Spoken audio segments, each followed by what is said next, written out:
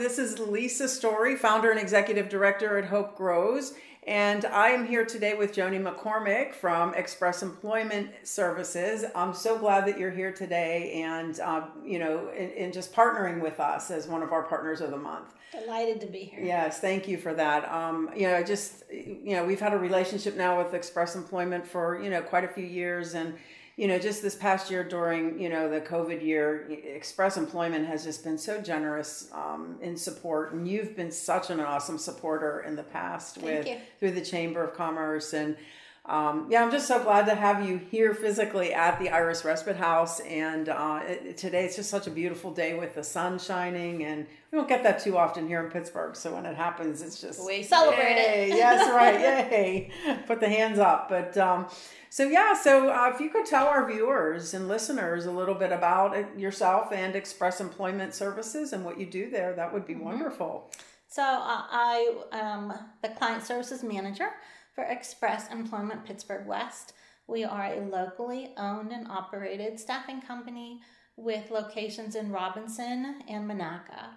We look to connect employers who are looking for great associates, and we look to work with our associates to find them a forever job.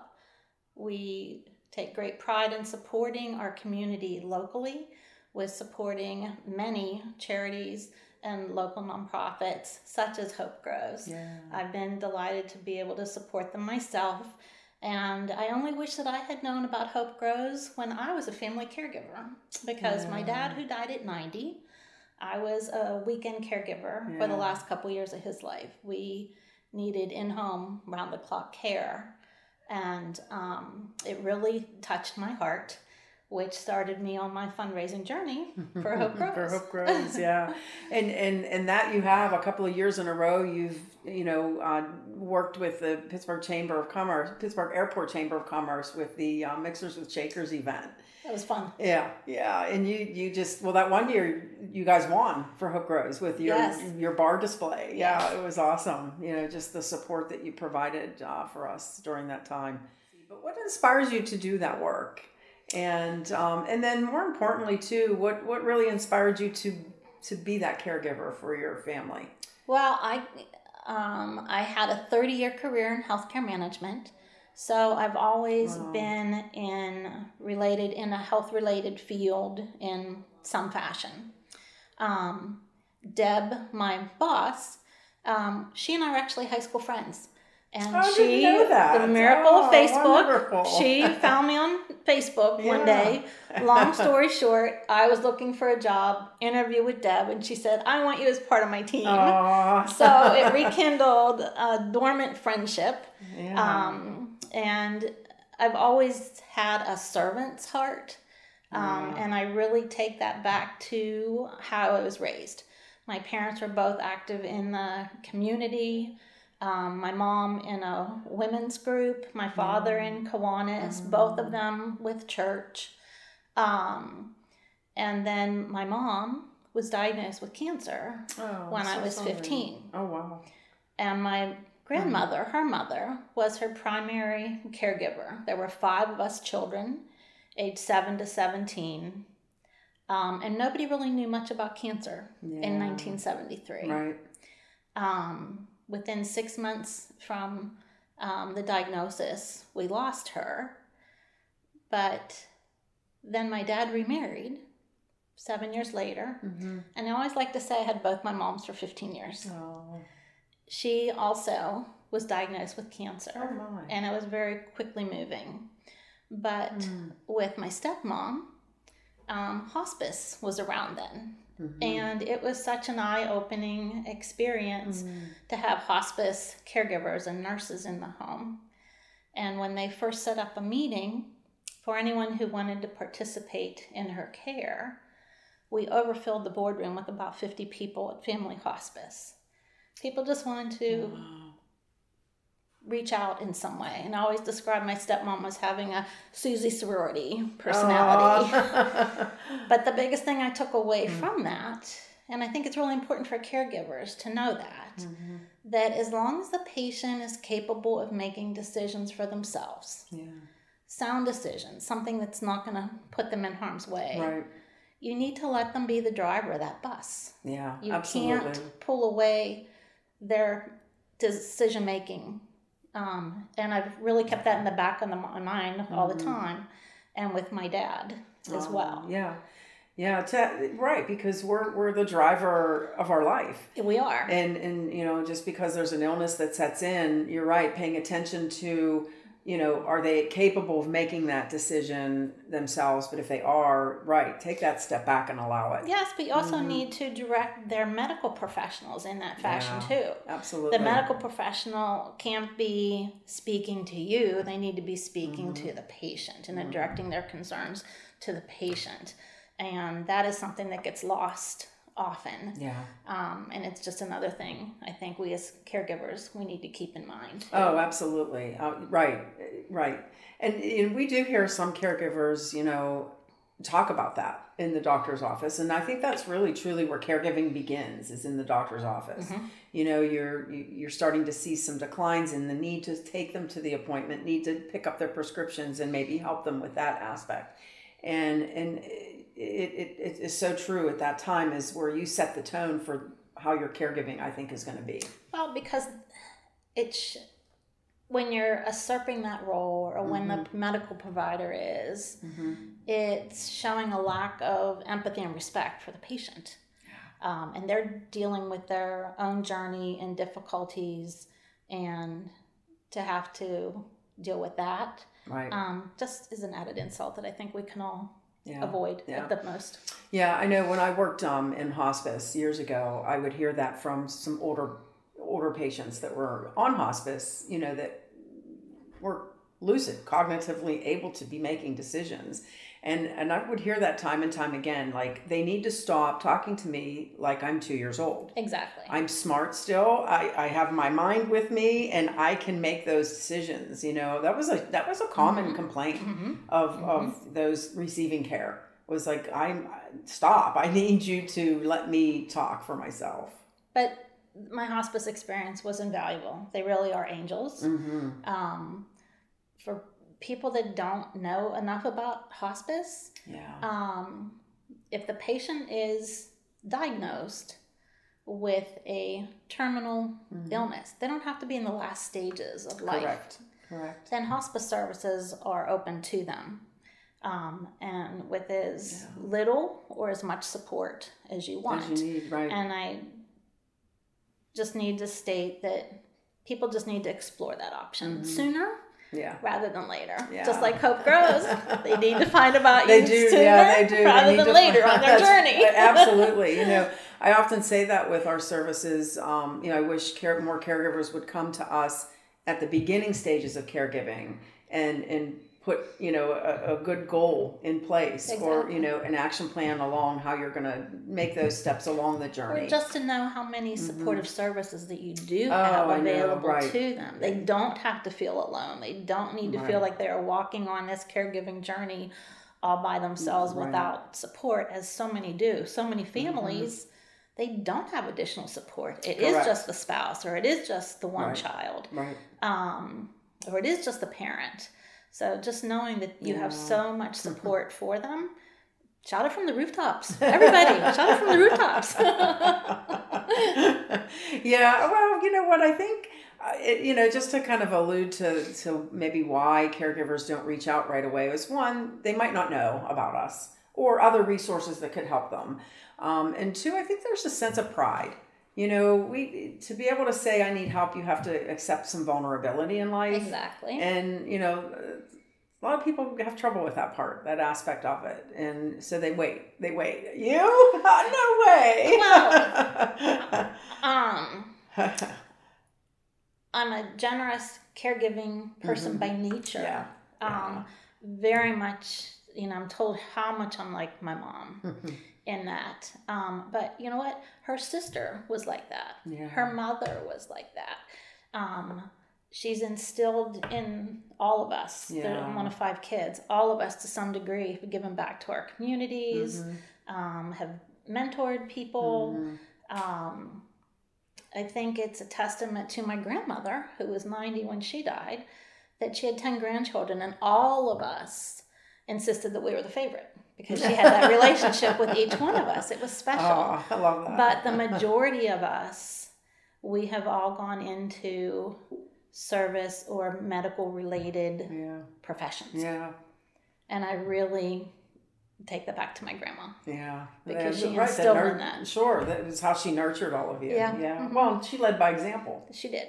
All right. So in your opinion, Joani, like what do you think the best resources for family caregivers are right now? Well, let's start with Hope Grows. Oh, you're too kind. Just on the website, there are so many resources available, from inspiring personal stories, from caregiver support, the fact that they can work in the garden, which is so healing in and of itself to be within nature. Mm-hmm. There is that. A lot of caregivers are taking care of people who are post-cardiac episodes, let's call it. Okay. There is a website called keepingitpumping.com that is specifically for cardiac care patients, and there's a caregiver site on that as well. Nice. But we all need to remember to take care of ourselves. Mm-hmm. Take that time out for yourself. Take that walk. Take that respite time. Read a book. Something. Remember to deep breathe. Mm-hmm. There on the American Cancer Society, cancer.org, there's a whole host of information available for caregivers too. Nice. I think all of us can recognize how prevalent cancer is within our society. Yeah. And in the different stages of cancer, there's a different level of care that's needed. Mm-hmm. So I think that's another good one. And then my sister, when she was diagnosed, my sister has so many friends and so many business colleagues over the years. And she's a natural storyteller. She really is. She was an English major, but she's always been in sales, and she's very much a natural storyteller. But there is a website called caringbridge.org where you, the patient or caregiver, can write your own blog. Mm-hmm. You can update your friends and family, people that you share it with, that your blog with, about your journey in caregiving or the patient. Right. It's an easy way for people to keep friends and loved ones that they want to know the journey or the story without having to repeat it 10, 12, 20 times. That's exhausting. When it's very, very difficult, if it's an end-of-life scenario and it's difficult, it's exhausting to tell those stories time and again. It's just exhausting. Well, so this is an easy way to share the information. Yeah, I'm glad you brought that up. I just recently learned about that. My husband had a colleague who died of cancer, and his wife used that site and that platform to, just talk about how he was doing and kind of interweaved some pieces of like her journey with it too. Mm-hmm. And I thought, oh my gosh, this is awesome, because it allowed her that extra time to just spend with him. Yes. Instead of it being on the phone talking to 10 and 12 and how many people, because a lot of times the phone's ringing and you're delivering care. You're helping to prepare a meal or bathe the patient or get them out the door to a doctor's appointment or administer medications. And as much as you want to hear from friends, that's difficult. When my stepmom was ill, early on, I was taking dinner over several nights a week, traveling from the North Hills to the South Hills to do that. And then one of her neighbors, who was affiliated with Family Hospice, offered, and we took her up on it. It was wonderful. That she organized a calendar where dinner was brought in Monday through Friday, just enough from my dad and his wife. Oh, wonderful. Because they're empty nesters at that point. Not big meals, just enough for that day's meal. Yeah. And it was provided Monday through Friday, and then I could help on the weekends. And it was delightful. If Jenny was having a good day, that they really didn't need a meal brought in, she was able to call them and say, I really appreciate your offer, but you know what? I'm having a good day. I think Charlie and I are just going to go to Eaton Park tonight. And they could get out somewhere anonymous like that, because if they went to the country club, everyone would come by the table and it would just be exhausting. But they could get out for a little anonymous meal like that. And that was so helpful. If you have someone, a friend or neighbor, colleague that can organize something like that for you. Right. Good point. With Ginny being that Susie sorority personality, there and overfilling the boardroom with 50 people, there were lots of people who wanted to help out. To help, right. Yeah, and that's one of the things that we, help our caregivers identify. They'll first call, and when you start to talk with them, they feel like they don't have any support around them, but we help them identify that. Exactly. And and it's hard. I get it. I'm that type of person myself, where I don't want to always ask somebody for help. No, but if you have a friend that can help ask on your behalf. Right. Yes. Mentor. Yeah. A mentor. Yeah. I know we're starting a mentorship program here at Hope Grows. And I saw what a difference from when my mom was sick. That was 1973. Yeah. To when my stepmom was sick, which was 1993. My stepmom had 3 or 5 friends that really stuck by her through thick and thin through her journey. Right. But my mom died at 42, and this was all a wake-up call for everybody facing their own mortality, and it was difficult. And I don't belittle that, but it was difficult for everyone because we didn't know much about cancer in 1973. It was very frightening for everyone. At that time, you were right. And then what a different experience in 1993. It was just so overwhelmingly joyous that we had so much support that we didn't fathom that we could have. Yeah, that's awesome. Yeah. Oh, I know. So there's a lot of resources out there. I know that Pittsburgh especially has tons of resources, but I'm just really thrilled that you brought up the Caring Bridge organization site, because like I said, I just learned about it myself a couple of months ago and just thought, wow, this is genius. Like, this is really amazing. It's fantastic. It is. Yeah. Yeah. So can you tell us about a caregiving experience? I know you've kind of, alluded a little bit here and there about, your mom and your stepmom and, some experiences. And your dad. That's just maybe one that's touched your heart, really has touched your heart. So not that they all didn't, but my dad's been gone. It'll be 4 years this summer. Okay. And my niece, who is now 27, was one of his caregivers. She was finishing up college, and she would pick up an evening shift or part of a Saturday afternoon shift. And my dad, he was a gruff grandpa. We used to joke all the time that we were going to get a car seat and strap it to the golf cart, and he could take the kids to the club for the day and play 9 holes with them. Oh, no, that's not going to happen. But he was not a grandpa that you would drop the kids off for the afternoon. Or he was not a grandpa that the kids would spend the night with at his house. Yeah. He was very much a standoffish grandpa a little bit. But Natalie, when she was taking care of him, started researching our family tree genealogy. Oh, wow. What a great time to do that. His mom found out through the DAR, Daughters of the American Revolution, that she was blackballed from because she was a working woman when my dad was young. Oh, wow. She was widowed very young and worked for the railroad. Oh, wow. And it got her interested in genealogy. So I don't know if she hired a genealogist. I don't know how it came about, and I really need to investigate it on my own. Right. But she found out through research that her family was actually members of the Mayflower Society, which is more prestigious than the DAR. So it got my dad wondering. Wow. So my niece would go on Ancestry.com and research the family. I think it was my father's grandfather whose wife died in childbirth, and the kids were all adopted out. So we kind of lost a lot of contact with my dad's side of the family. But every new leaf, shall we say, on Ancestry.com that unearthed something, it was just really very endearing. And then she put everything in a booklet for him. But it just made their relationship closer. It gave them an opportunity to do something together. That is touching. And he just really treasured those moments with her. And he probably wasn't as gruff all the time either. No, his face would light up when Allie would come in the room. Not so much when mine would sometimes. Yeah. Oh, thanks for sharing that. Yeah, that's awesome to hear. And how special for your niece. You know, that doesn't always happen. No, it does not. Yeah, good for her.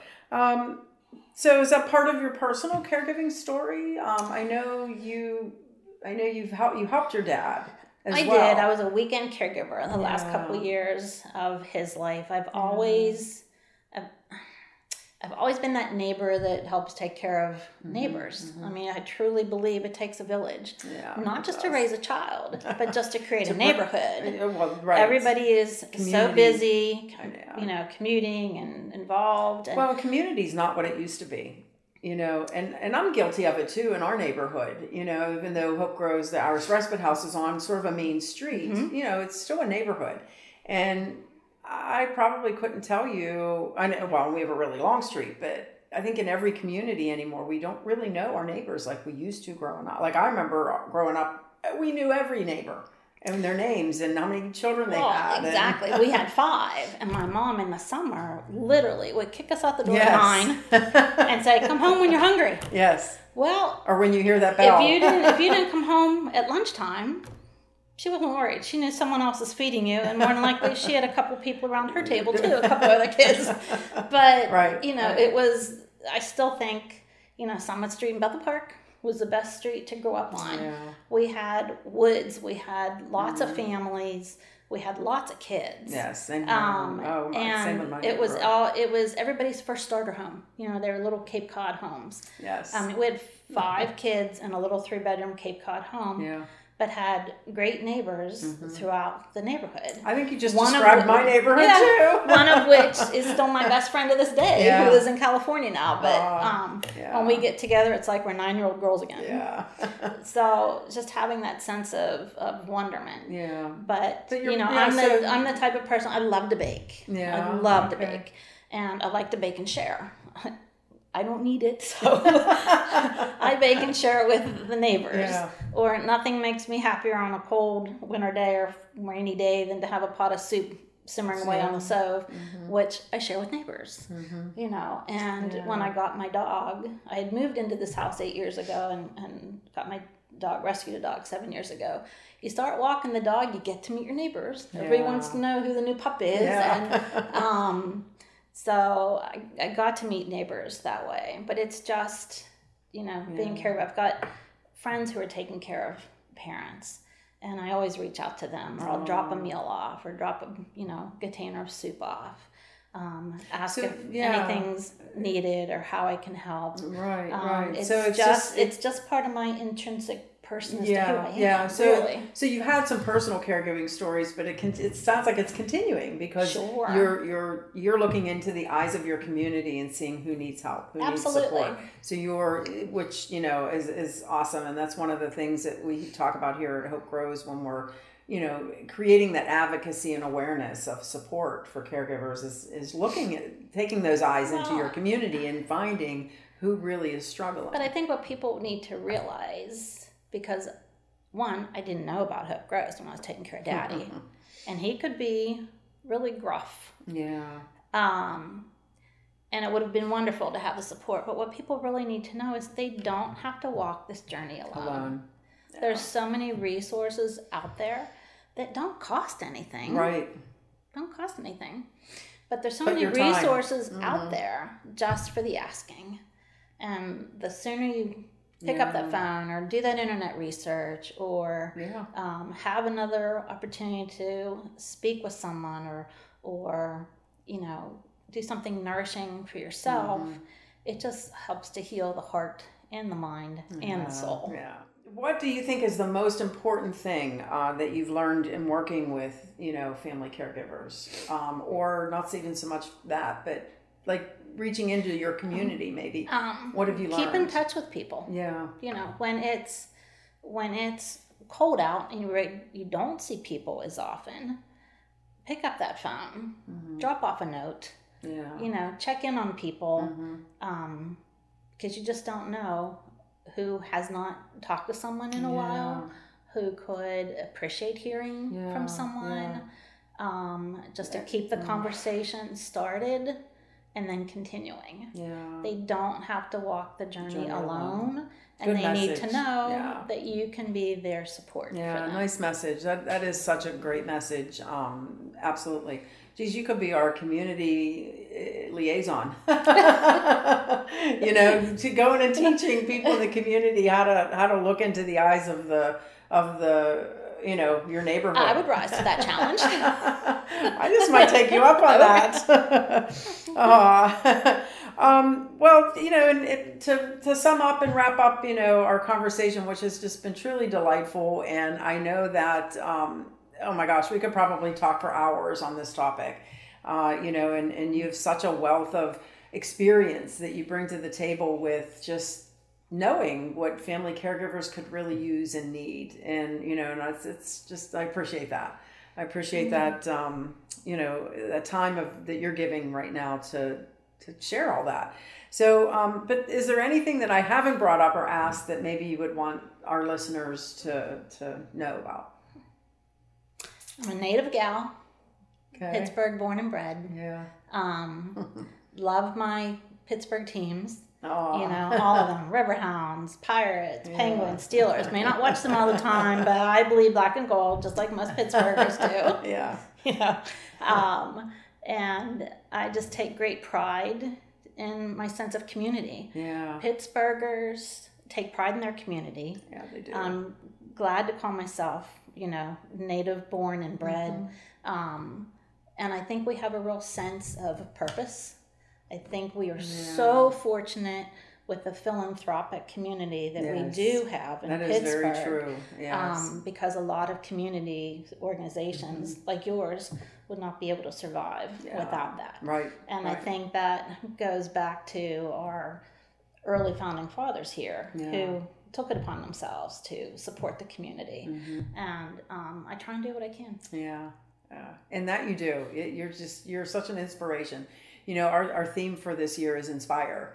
And, by doing these, roundtable discussions, I just, every person that has come through, our partners have come through, I'm always so inspired by their stories and their experience and what they can bring to the table. And make sure that Hope Grows has your email. Make sure you get on their email list. They've got wonderful, inspiring stories that will share and come out to you on a regular basis. Yeah. And it just helps to reinforce to the caregiver that they're not alone. There's a whole community of us. Yeah, thank you for that. So if we have somebody listening that may be in need of employment, or an employer looking for employees, absolutely. How could they get in touch with your company? So our phone number is easy to remember. It's 412-494-2000. We are part of Express Services, Inc. We have over 800 offices corporate-wide. Oh, wow. I didn't realize how big that was. We are a large company with local support and ownership. My office services the Pittsburgh western suburbs from McKees Rocks, West, and Olive Beaver County. But we have 6 other offices in the greater Pittsburgh area to help employers when they have that need, or for employees that are looking for their next offer. There's no fee whatsoever to the applicant. We've streamlined our process so that we do a phone interview with you and then can connect you with the recruiter that best matches your talents or your needs if you're an employer. Wonderful.